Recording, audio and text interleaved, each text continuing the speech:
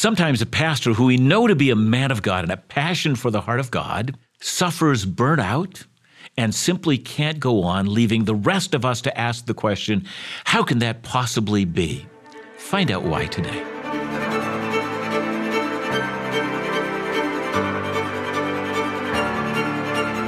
It's important to face these realities because unless we do, we'll never know what to do next.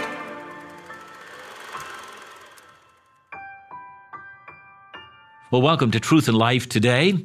I'm Dr. John Neufeld, your host, and I have this marvelous opportunity of interviewing Bob and Penny Armstrong.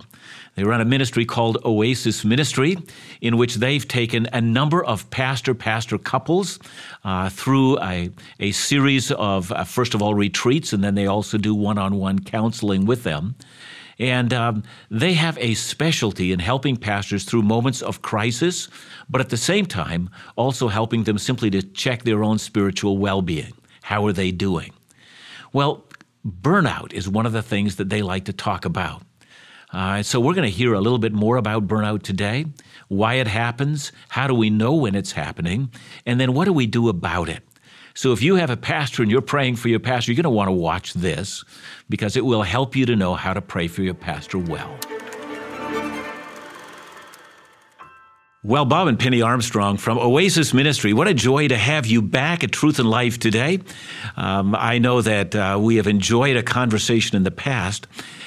You work with pastors and their spouses in relationship to all manner of ministry issues.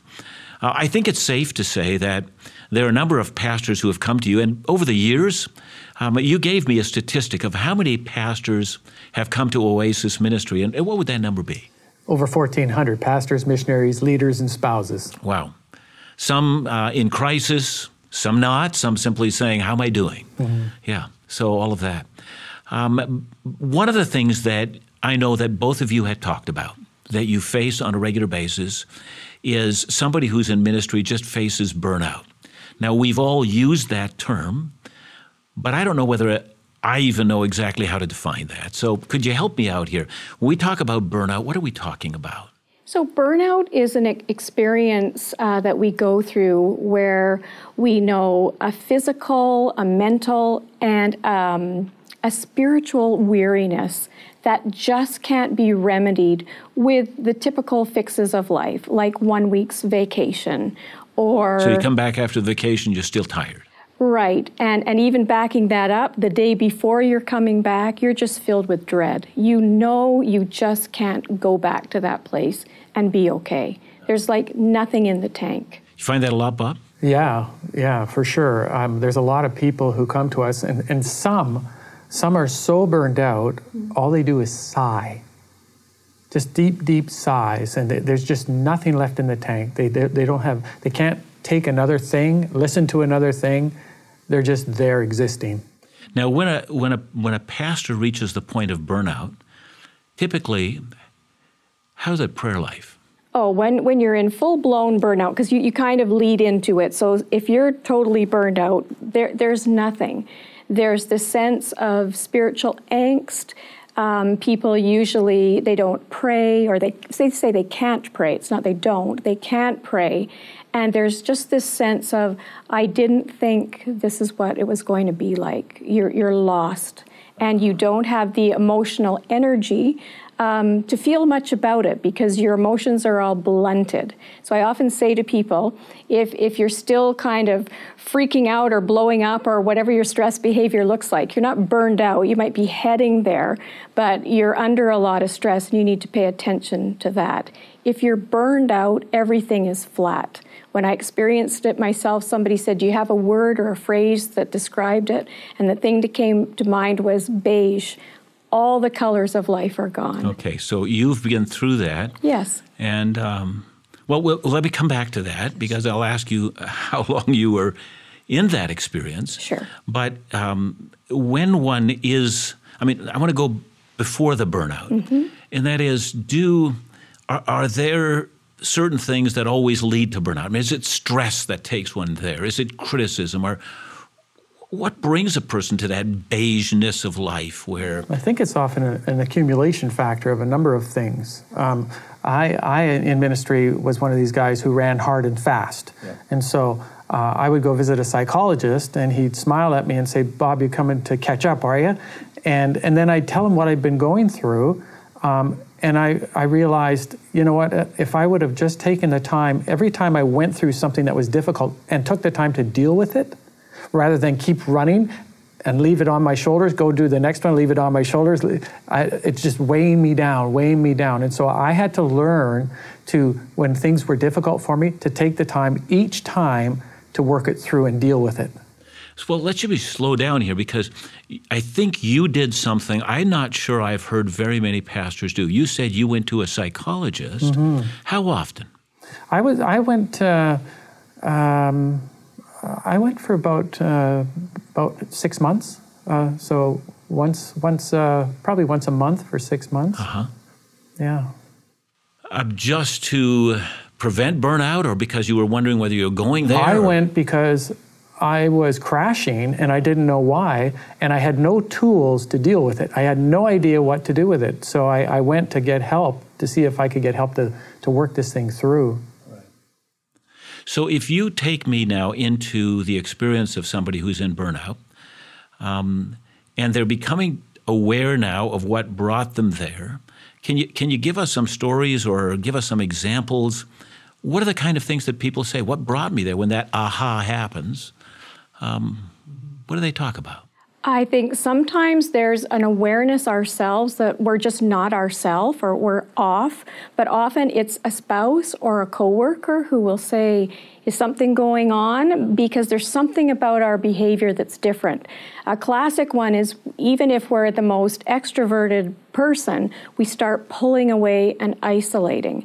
So we're pulling back from people, or in interacting with people, we're short with them. And if that's not our usual, people can see that and pick up on that. It's because we have a very low capacity to deal with the normal everyday stuff. So now, in a lot of churches, depending on the model of church governance, being short with people might end your ministry really quickly as well. That's true. So, your survival depends on not being short with people.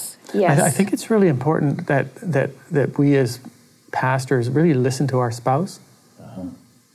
Big time, because sometimes they're the one that can see us and knows us a lot better than we know ourselves. So it's to pay particular attention to the spouse. And sometimes we need special permission to get the necessary help, to get the rest that we need. And sometimes it means going to the doctor, right, and the doctor saying, you need help. I mean, Penny's got a story about what her doctor told her. Well, Penny, let's go to that. So You had come to a point. How long had you been in ministry when you reached that? Over 20 years, for sure. And did you see signs that it was coming? No, I didn't see any signs that it was coming. I felt tired. This was about 13 or so years ago. But at that time, tiredness, a lot of us in ministry talked about tiredness. Ministry can be heavy at times, a lot of responsibility. So no, I didn't see it coming.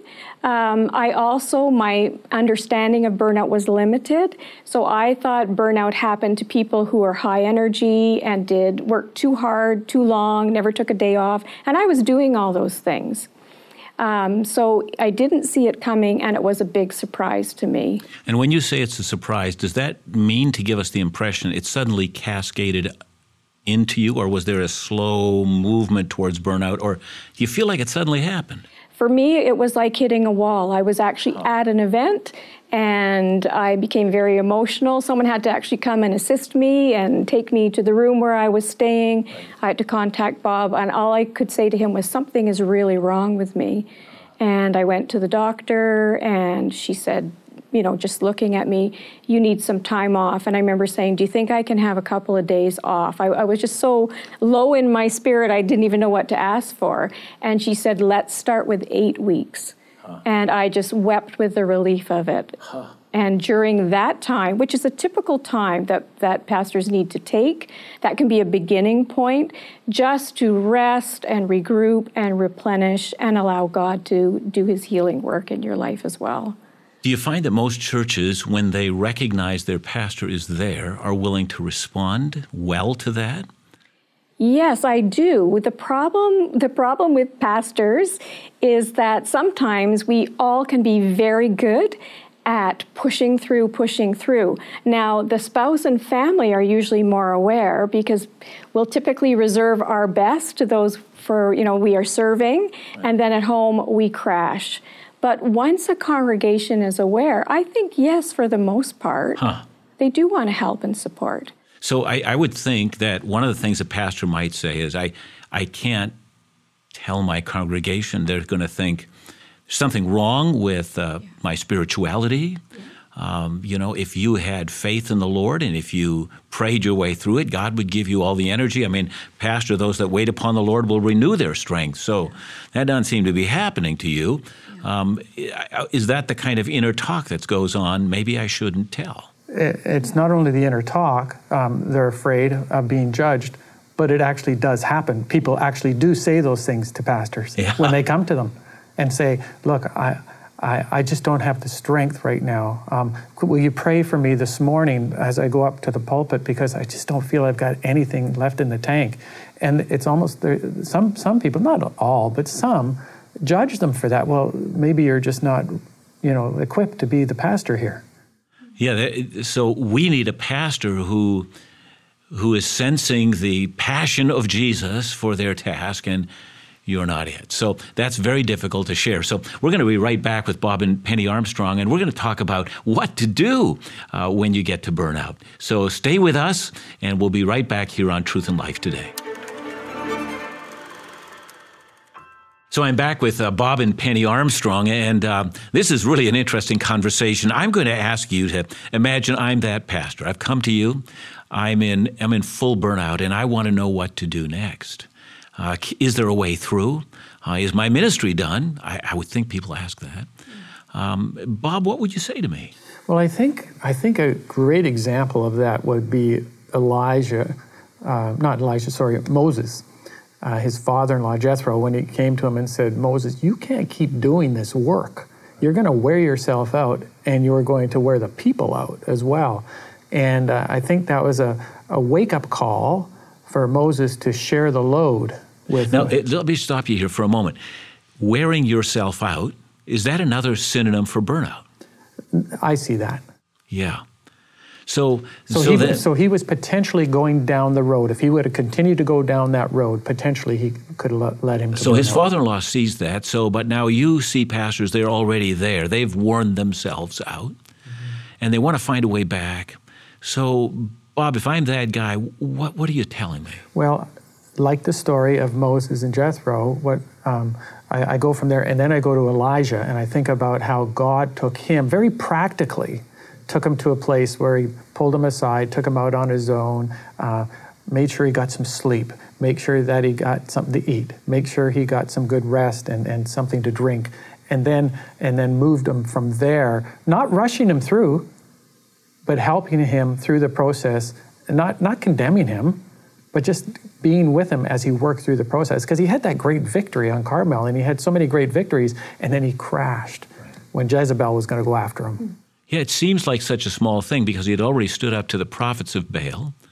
And he shows remarkable courage and the ability to stand alone. And yet, it seems like a small word, although I recognize Jezebel has great power. But he's seen the power of God. And you would think he ought to be able to get his way through that, but he doesn't. Yeah. I don't think people realize the accumulation, how much that would take out of a person going through what he went through. Even though it was a victory, it takes a whole lot out of people. And so they become very vulnerable after that. Yes.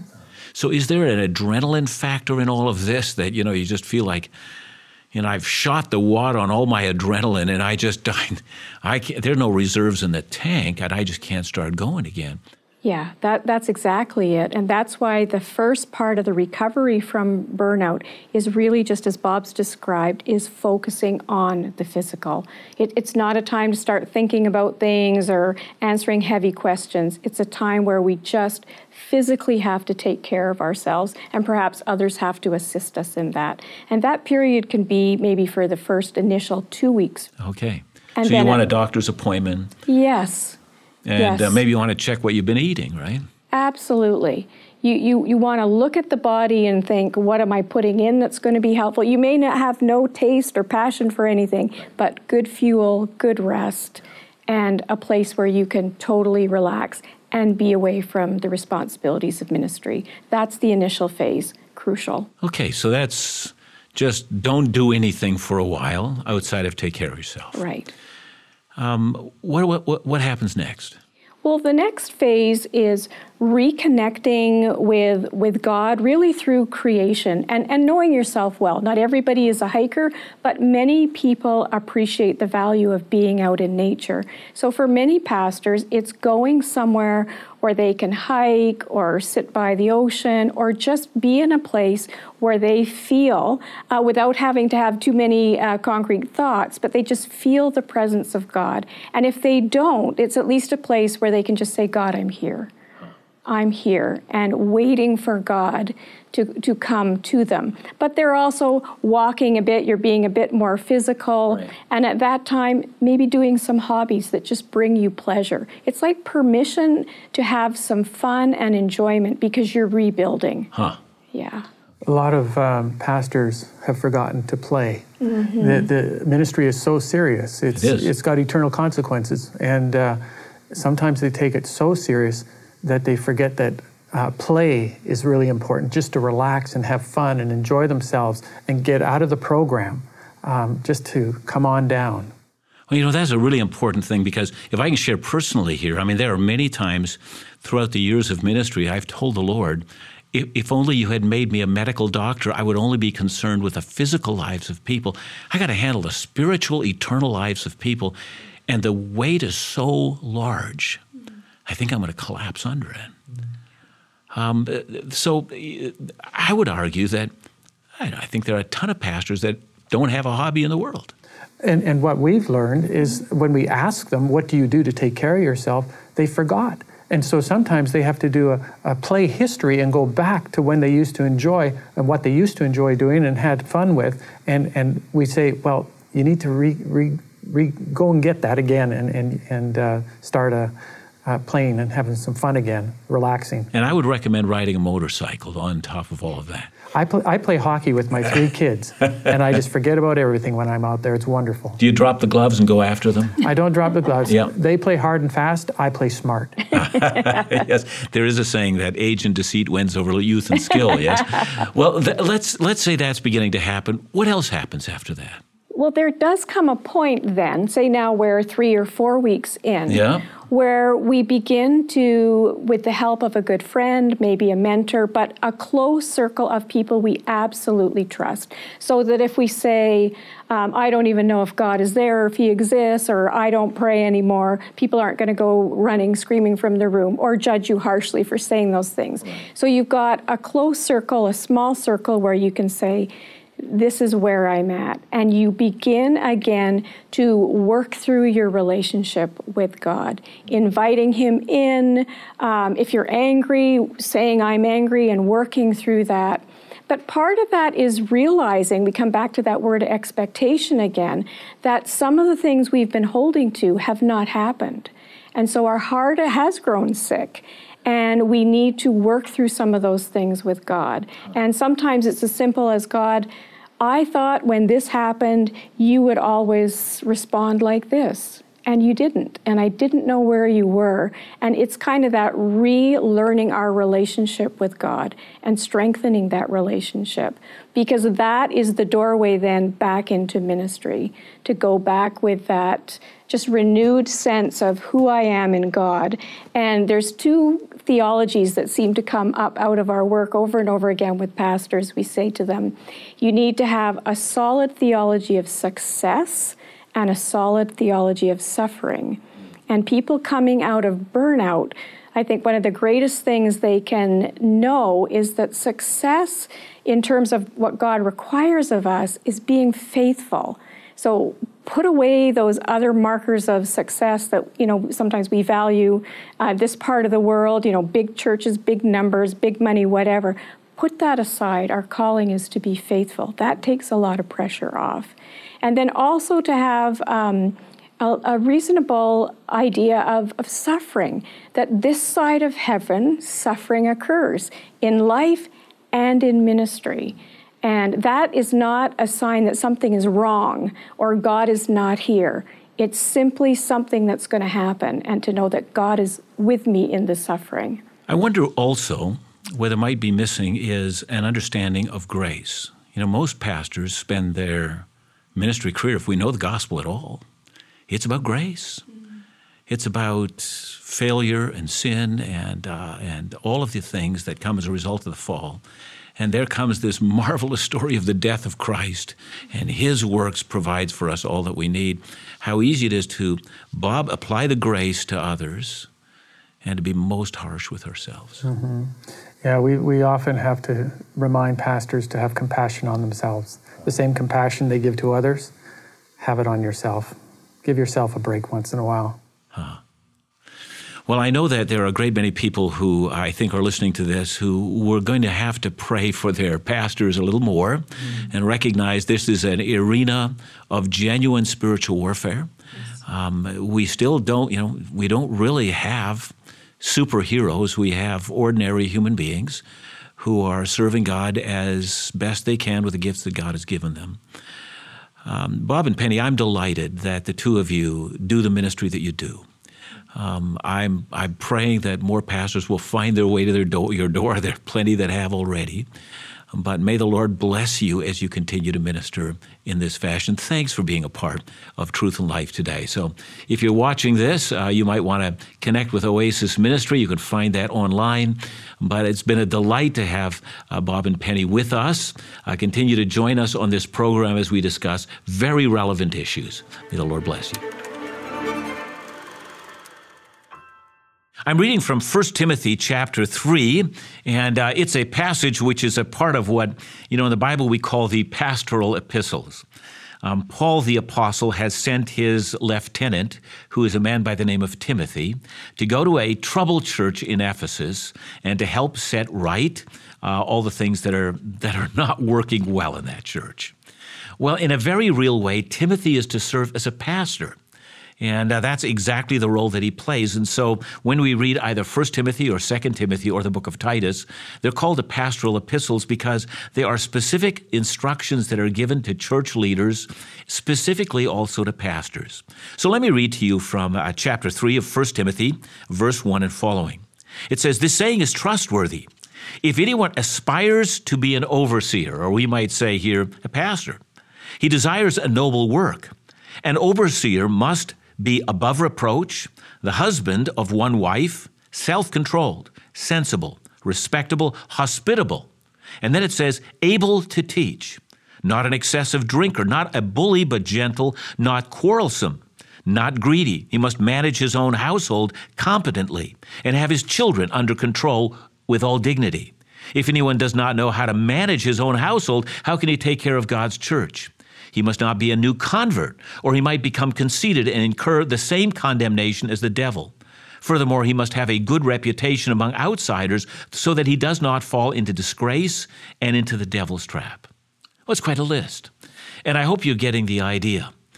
Any pastor who is godly and takes the Word of God seriously will take the paragraph that I've just read very seriously. A person is going to say, this is what is required of me as a servant of God.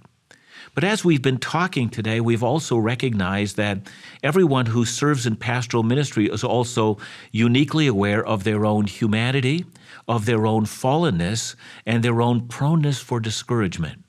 Sometimes we don't know how to set boundaries. Sometimes we allow criticism of others just to cascade in on us, and the cumulative effect of all of this sometimes undermines our effectiveness. And we might go back and read passages just like that and say, I don't know that I just stack up to this. And so what to do at a time like this? I think one of the things that Bob and Penny shared is that sometimes we just need to get away and rest. Our Lord and Savior took extended times just in prayer with his Father. Sometimes we just need to rest, and sometimes we just need to observe the God of creation, find out what he's up to, and have no other agenda than just simply getting to know our God over and over again. You know, I once had a seminary prof who said, I think the reason God made ducks is so that wounded pastors can go and sit by a pond somewhere and just watch them and enjoy. Yeah, maybe that's the case. But there are times for rest. There are times of restoration. There are times to check one's own calling and to say, is it still there? And there are times for God's people to allow their pastor to do just that. Allow your pastor to set some boundaries. Allow your pastor to be human. Allow your pastor to struggle. Allow your pastor to go through those times that you go through as well. But make sure that when he does that your pastor has the assurance that says, hey, pastor, I'm praying for you. Would you make that a priority in your life? Pray for and support, recognizing that this individual is God's servant for your own good.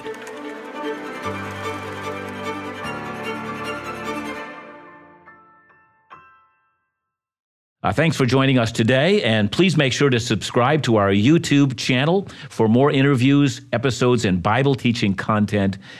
Thanks for joining us today.